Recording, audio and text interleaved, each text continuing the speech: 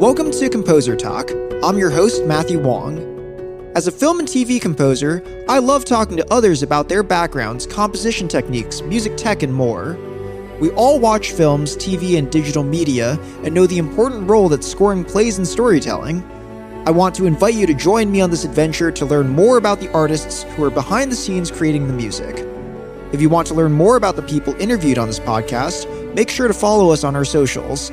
And if you enjoy Composer Talk, please take the time to rate and subscribe to the show on Apple Podcasts, Spotify, or whatever your preferred listening site is. Hey everyone, just wanted to take a quick second to shout out our friends at QDB.com. That's CUEDB.com.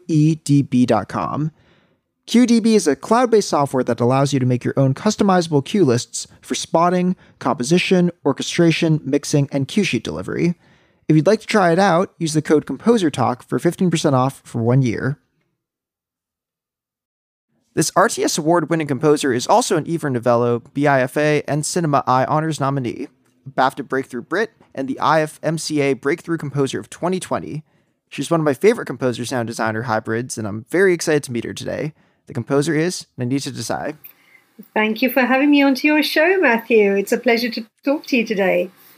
Likewise. I think that what you do is really incredible, and yeah, you just have such a unique voice, I think, in the film scoring world, which is very much needed. So thank you. Yeah, well, it's taken a long time to develop that unique voice. It's not something that I'm consciously aware of, but I guess people hear that, which is really refreshing and lovely to hear. And out of curiosity, so did you go into wanting to be a film composer from a young age? Was there any film that had a very unique soundtrack that made you think like this would be an interesting career? Well, you know, I started off learning the violin and the piano as a child at school, and at home I learned the Indian classical instruments like the sitar and the tablas. And the one thing that I always did was I always improvised. You know, it's just something that used to annoy everyone around me, and I still do it. I'm a hummer. I hum and sing, and if I hear a score on telly, if I hear something when I'm watching a show or a film, I'll just start singing the harmonies and counter melodies automatically, and it will just drive people around me crazy and totally nuts. But it's just something that I've always done, and I think I was born to be a composer in that regard because I just improvised, but I wasn't even aware of it as a profession that I could actually have as make a living out of writing music. So I actually wanted to be a singer when I was a teenager, and I had my own rock band, pop bands at school, and was always writing songs and doing cover versions and performing. And then I realized that I actually kind of suffer from stage fright, and as a teenager I was a real geek, techie geek. I loved computers, and I really got into synthesizers and drum machines. I was a big fan of Roland gear. I had the Roland R8 and the Roland D70 synth, and I really got into the sound of records. I wanted to be a record producer. I was really influenced by Brian Eno and Daniel Lanois and Peter Gabriel's music and world music. So I wanted to be a record producer and an engineer. And so I started off really by becoming an assistant music engineer freelancing at recording studios. But then I also loved film as well. And so to answer your question, my favorite pieces of music, I loved film scores, and I remember listening to Trevor Jones's score for Last of the Mohicans and Sea of Love and John Barry's Bond soundtracks, and of course the maestro Ennio Morricone's the spaghetti westerns, and John Williams, and just a whole array of film scores which really transported me into another world, a musical world, and story world. So I've really always been interested in telling stories through music, and so I got to go to film school and I studied sound design because I was really interested in becoming a sound designer for film, which I did do at the beginning of my career. And then I realized that I could actually make a go of it as a composer. And it took a lot of courage for me to do that because I didn't think I could make a living out of being a composer, as I don't have a degree in music. Because I have a degree in mathematics. And once I made that switch, everything sort of grew from that point. But it took a while, being working as a sound designer, working in music engineering, for me to get to that path of being a composer. Right. Yeah, when I first moved to LA, I also kind of, I don't know how I ended up there, but was doing a lot of sound design work, and it was definitely not even in the film world. It was like making presets for Eventide and Output and some of those like instrument companies, and it's an interesting way of thinking about just making a sound that is cool as opposed to how it fits into the context of anything in particular. Yeah. No, I love sound. I mean, I love sound design, and even now, I'm always more and more so, especially with the last, my current feature, where I really got to experiment creatively with creating sound design, blurring the lines between sound and music. And that's something that always interested me. I mean, I worked as a sound designer on feature films and doing dialogue editing, Foley editing, sound effects. And it gave me a real foundation. It gave me a great grounding in the role of audio and the power of audio in film. I was a big fan of the Coen brothers movies like Barton Fink. And I think it was, I can never pronounce it correctly, I think it was Skip Leavesey who was their resident, their main guy for sound design. I think he's based in New York City. And that really, it just blew my mind, the power of, and of course Walter Murch in Apocalypse Now, and the sound of those ceiling fans going round and round, blending into the sound of the helicopter and the chopper going, rotor blades going round. And I actually did that in my current film. They gave me the sound of a ceiling fan going round, and I thought, it'd be really cool to create some rhythms out of that. So there's some sort of percussive, rhythmic, circular rhythms, which was a lot of fun. For sure. And to go back for a sec, I mean, you said you got into synthesizers. I think you mentioned the Roland D70, but like those aren't like cheap synths at the time. So did you have supportive parents, or was that something where that was just available through school? Yeah, well, actually, with the Roland D70, that was the first synth that I bought when I was 18 years old, and I saved up all my money to my pocket money and my allowance. I think it took me a year and a half, I think, to a couple of years to save up enough money to buy the synth, and I went for that as opposed to the D50 because it had the 7.5 or 8 octave keyboard, and I really wanted that for composing. And I bought a Roland R8 drum machine. So yeah, I had a Fostex X26 4-tracking multi-tracking machine on cassette, and what else? I had, a variety. I've got a Yamaha TG77, which I bought secondhand, and just had EMU Proteus modules. So I was really into hardware synth modules, and my studio just grew and grew over the years. And I think my first Mac was a Mac Quadra 650, which was state of the art in those days, and it was made for the creative producer. If you were into the arts and media production, it was perfect for that. But when I was at school, my school music department bought a ECM VCS3, the one that looks like battleships, the little pins that stick into the modules in this suitcase. And they bought this synthesizer, this monophonic synth, which I asked if I could borrow and take home, and they said, yeah, sure, no one's using it. And it cost a lot of money in those days, and now more so because it's sort of vintage antique value. And it cost I borrowed it, and I borrowed it for about 2 years, and no one noticed that it had gone missing.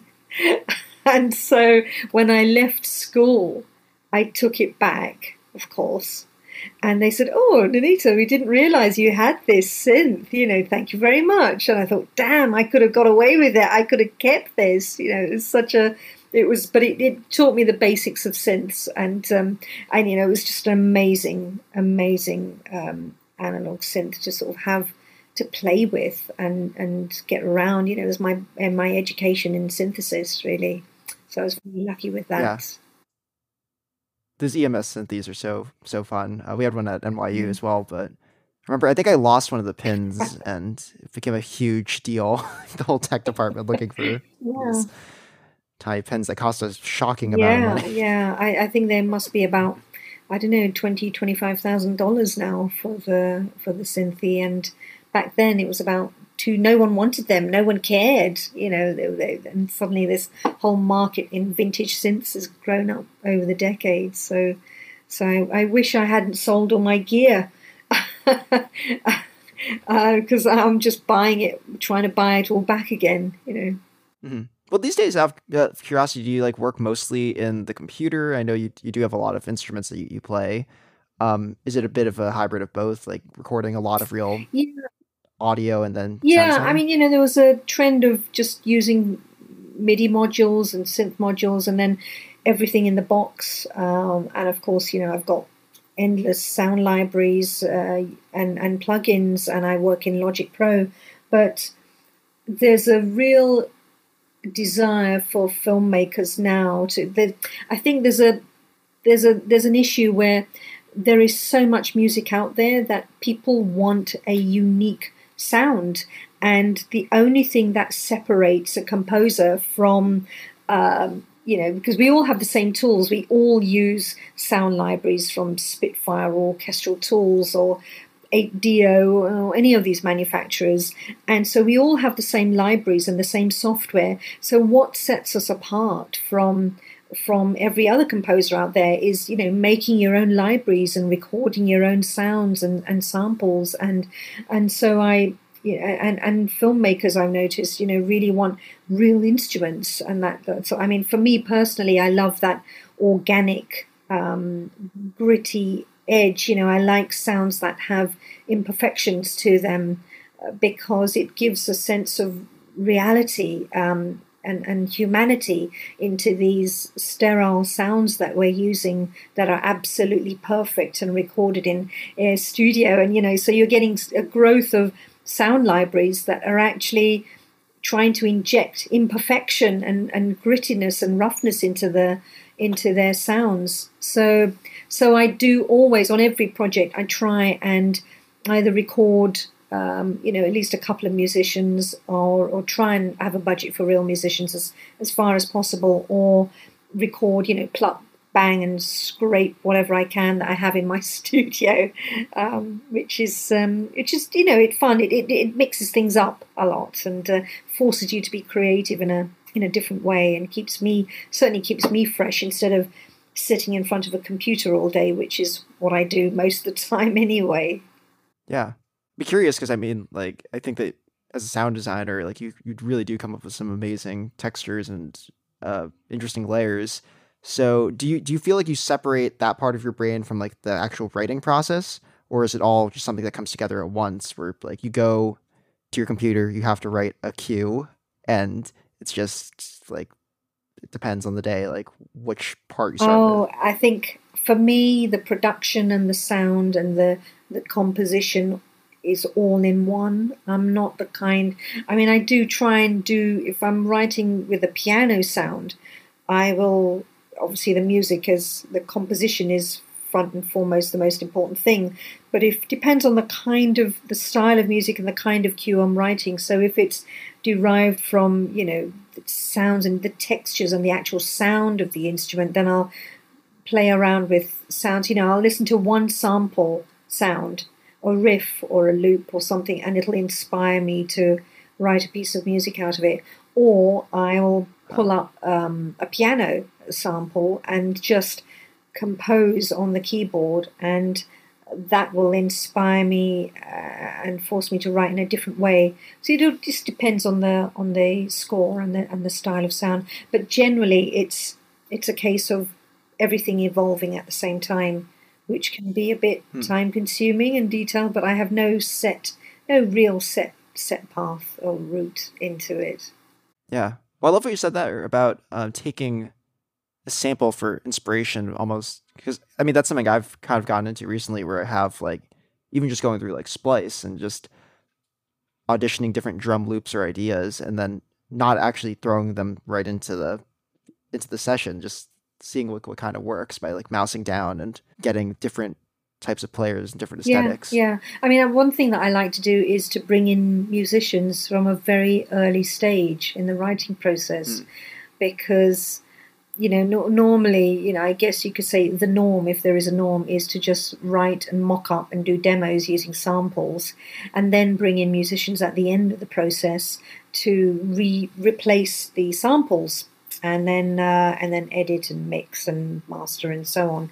But if I get brought in early on enough in a project, I like to, which is what I'm thinking of doing at the moment on a couple of projects, is to just write some sketches, some basic ideas, get some vibes going, with Logic, and then bringing in some musicians one by one and just doing some semi-improvised recording sessions.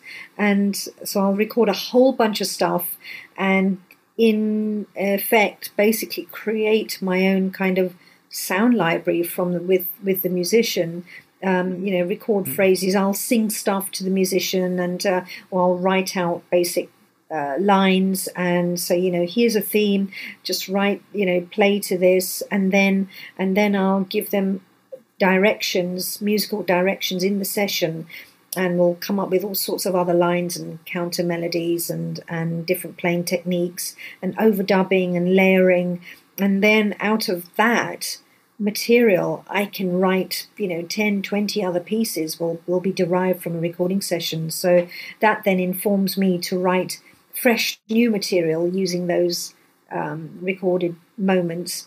And then I'll bring them back in again, and we'll sort of carry on the process and refine it, later down the line. So that's quite a fun way of working for me, and it means that I love, having other people's creativity as well on my projects, and it's not just me and my own ideas, which can be rather limiting because it means that all I ever do is then write music in the way that I've always written music, as opposed to bringing in other people's creativity, which is fun. Yeah, no, I love that, and especially because, I mean, not that to say every score is keyboard driven, but a lot of it ends up, at a MIDI controller at some point. So then you do get stuck in certain shapes, like, oh, my fingers like to land this way in this key. So having the players just kind of inform the writing immediately definitely helps. I remember, I think, with Hans on Inception, there was a thing where he like sampled Johnny Marr playing like every note of the guitar, came up with this mock-up, and then Johnny comes into the studio apparently and hears the samples of him playing what he's supposed to record. It's like a weird type of experience. Yeah, no, that's an interesting way of doing things. Yeah, I mean, I've done that where I've not multi-sampled instruments. Or occasionally I've sampled various. Like I did a piece for The Reason I Jump, which was in a minor key, and it was piano and strings. And I had this most amazing violinist that I worked with on that. Daniel Pioro was one of the violinists, and he's such a great musician. And he played this line, and it was all done in minor key. And then he left, and the piece was fine, but it wasn't working. So I wanted to change everything into the major key. So I actually started pitch bending notes and playing, and it really injected a different quality to it.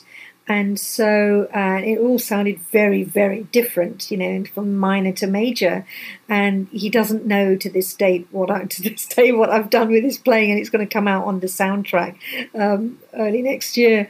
But that it gave a different quality to the recording, and so I love mangling what other musicians have done and create new phrases out of that. It's good fun. For sure.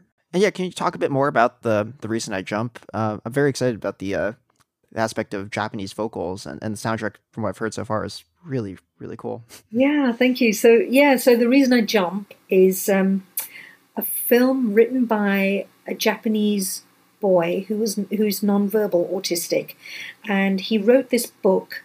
Naoki Higashida is his name. He wrote this book at the age of 13, and so the book takes readers into the sensory world of autism and counters many of the prejudices that are held about autism. So the feature doc is obviously the same title, and it's an adaptation of the book, but it's translated into English by the novelist David Mitchell, who wrote Cloud Atlas, and he's written I think The Matrix 4 as well at the moment. And so the film reconstructs a single day in the lives of these different people with autism across the world, from India to Ghana to the US and the UK. And alongside readings, it's got readings from the book, these beautiful read passages from the book that take the audience on this multi-sensory experience of the non-speaking autists and how they see the world. And neurodiverse people, people with neurodiversity and autism, they perceive the world in a different way to neurotypical people like you or I. So, they see, and so like the book, the intention of the score was to open up a way of seeing reality in different ways of how these autistic contributors perceive the world. And so the soundscape was to evoke, the aim of the soundscape was to evoke and illustrate these sensory worlds using score and sound design and blurring the lines between the two. So where the sound design is a more abstract representation of Naoki's writings, the music reflected the emotional state of being autistic with these characters. So, for example, the music and the sound design really work hand in hand, and they amplify Naoki's and the characters' experiences of being neurodivergent. So, for example, they're very hypersensitive and hyposensitive to the environment around them, and because all the characters are non-verbal, I wanted to give them a voice. And I know it sounds very cliched, I sort of wanted to use the human voice like a musical instrument, but I wanted to do it in a rather unconventional way and use the human voice like an instrument. So I took extracts from the written extracts and phrases from the original book, the English translation, translated them back into the Japanese, and then re-recorded them using my own voice, broke them down into their consonants and vowels and syllables, and broke it down into their little components, and created sort of textures and layers and different rhythms using the voice singing these phrases. So, for example, there's one key phrase from the book, which is, "We are outside the flow of time," because their perception of autism, Naoki's perception, is that he perceives the time in a very different way to you or I. He, for example, he has a memory of being, has a memory that happened to something that happened to him when he was 6 years old. And that memory comes flooding back to him as a 16-year-old or 15-year-old, and overwhelms him when he's triggered by an event. And so the perception of time is very, very present. There are no barriers with time. His memory will come back, flooding back to him from his childhood, whereas I or you, for example, may see an event that happened to us as a child in a very as a long distant memory that sort of slightly faded. And so I wanted to translate that into music and sound. And so I took these phrases and words and broke them up, because another perception of autism with these characters is that they see the details in objects before they see the whole picture. Whereas if I walk into a room, for example, I'll see what's happening in the room, and then I'll focus in on some minor little details later on. It's the opposite for them. And so it was like piecing together a jigsaw puzzle, and that's the effect I wanted to get across in the music. So you hear all these little fragmented elements in the music, and they slowly come together. It's like a jigsaw puzzle that's coming together. And so that was another way that I wanted to translate the impression of autism onto the audience and how they would feel. So it was, it's taking these abstract ideas and trying to translate them into music, which was really a challenge over the year that I was working on it. Yeah, from what I've heard so far, it's it's really interesting soundscapes and amazing writing. So super excited to see the film. If it's all right with you, if we can go into the last segment for the podcast, a segment called Tech Talk, where I list off a tech topic and you say as much or as little as you want about it. Mm-hmm. Yeah. The first one I have here is DAW. DAW, okay. Okay, so I work in Logic Pro, and I started off working in Studio Vision, Opcode Studio Vision many, many years ago. And I had the choice of moving between Logic and Cubase. And Cubase was very popular in Europe at the time, and Logic and Performer, I think, were quite popular in America, in the States. So I just picked Logic, and I've stuck with it ever since. And it's just a tool for me, It does what I need it to do, and yes, I've always stayed with it. I have no desire to move to anything else at this moment in time. But it's like a trusted old friend, for me, technology is just a gear. It's just a tool. It enables me to get my ideas down as quickly as possible. And I wouldn't say I'm a power user. One thing I do like to do with technology, though, is I like to break down the barriers between creativity and creative inspiration and technology. So I love using different controllers. I have this wonderful controller by Jouet. It's this French company, which is like a rubber keyboard. In fact, let me show it to you. Hang on. There you go. It's this piece of rubber that you can bend, and you put it into this controller surface, and you can it's fantastic. I love controllers. I like the Roly keyboards, the C boards. Yes. So I've got these little things, and they're like, I can assign MIDI CCs to them. These little balls and purple balls, and it's kind of like the Sensomorph or something. Sorry. It looks kind of like the Sensomorph. Yeah, it is a little bit like the Sensomorph, and so I also use the Roly C-boards a lot. I have the big Grand one, which I think I was one of the first people in the UK to have one, and wow. What it enables me to do is, what really drew me to it was this 5D touch thing that they brought in, which was, violinists and guitarists, they can create vibrato, they have amazing sort of human expression that they can inject into their playing. And it's the one thing that keyboard players, which is, I'm primarily a keyboard player, it's the one thing that we can't do. And various manufacturers, I think Hartman Neuron, they tried to do that. They brought it in, and there's another company where they overlay these touch sensors onto the top of a controller keyboard, and so you can do vibrato and pitch bends and slides. And so I love that because it sort of breaks down the barriers of technology. If I have an idea, a creative idea in my head, I want to get it down as quickly as possible without having technology get in the way.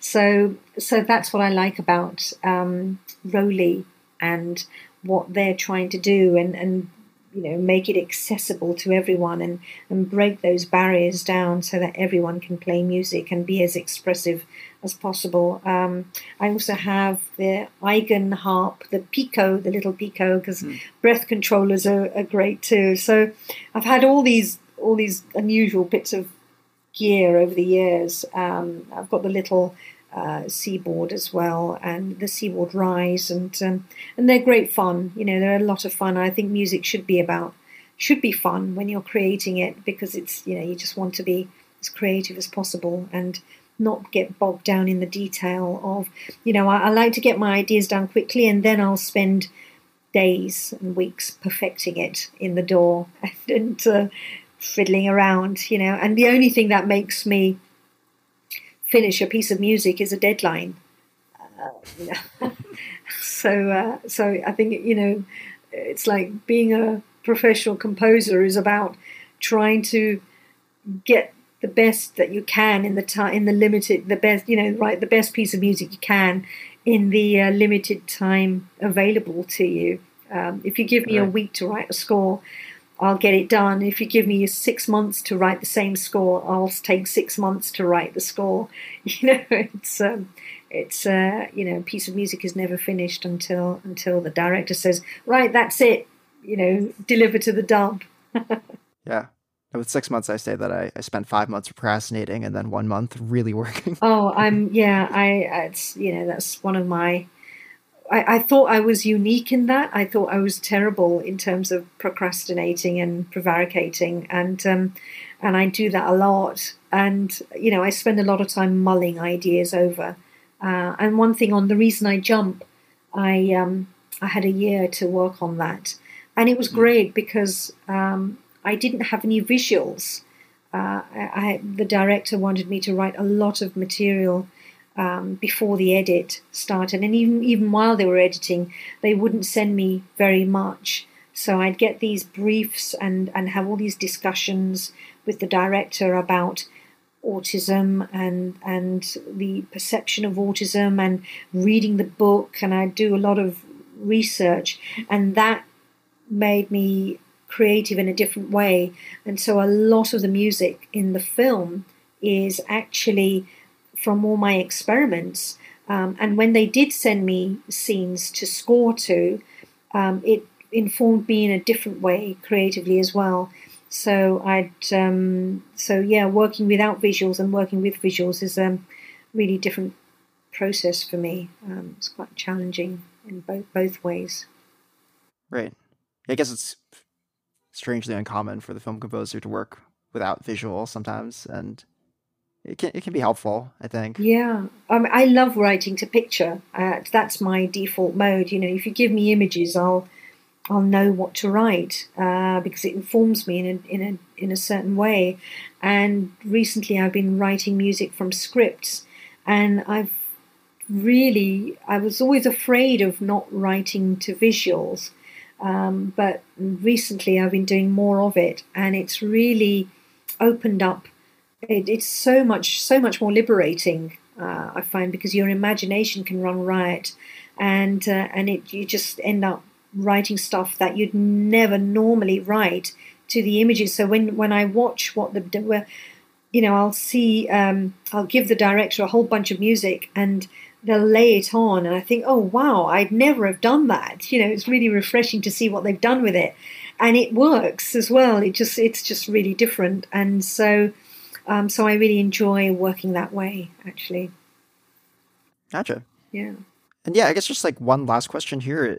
You've won so many awards, and I love what you do musically. So what would be like the next goal in terms of your career? Like where would you want to be doing next if you could pick the dream film or that dream project? I just love working with people that I like to work with creative filmmakers. And by that, I'm not that all filmmakers are not creative, but just filmmakers that embrace creativity and the value and the power that music can bring to their project.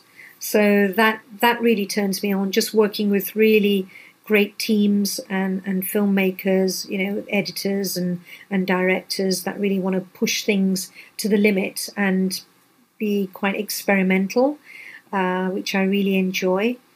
And just working on stories that really resonate with me, be they fiction or non-fiction, that really, I need to sort of find a way in that I can dive in and connect with a story in a personal way. And that really excites me. So dream projects, they can be anything from, from non-fiction feature documentaries to drama series to fiction feature films, and I've got several of those bubbling away at the moment. And I love working on projects that take me out of my comfort zone creatively, musically. So I'm working on a project at the moment which will be out next year, and I've never written music like it. In fact, a lot of my projects are like that at the moment. I'm doing a couple of video games for next year, and they're filling me with fear because I have no idea how I'm going to handle it.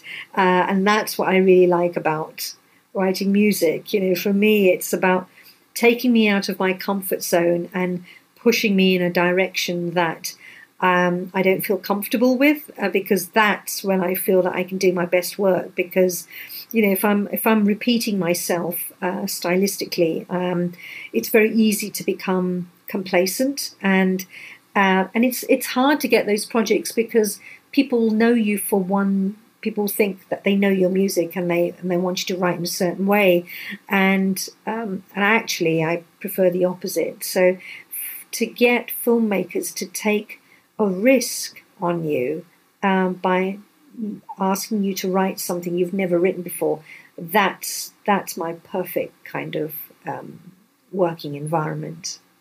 I love it. Well, it was such a pleasure having you on the show. Thank you, Matthew. It's been really great talking to you.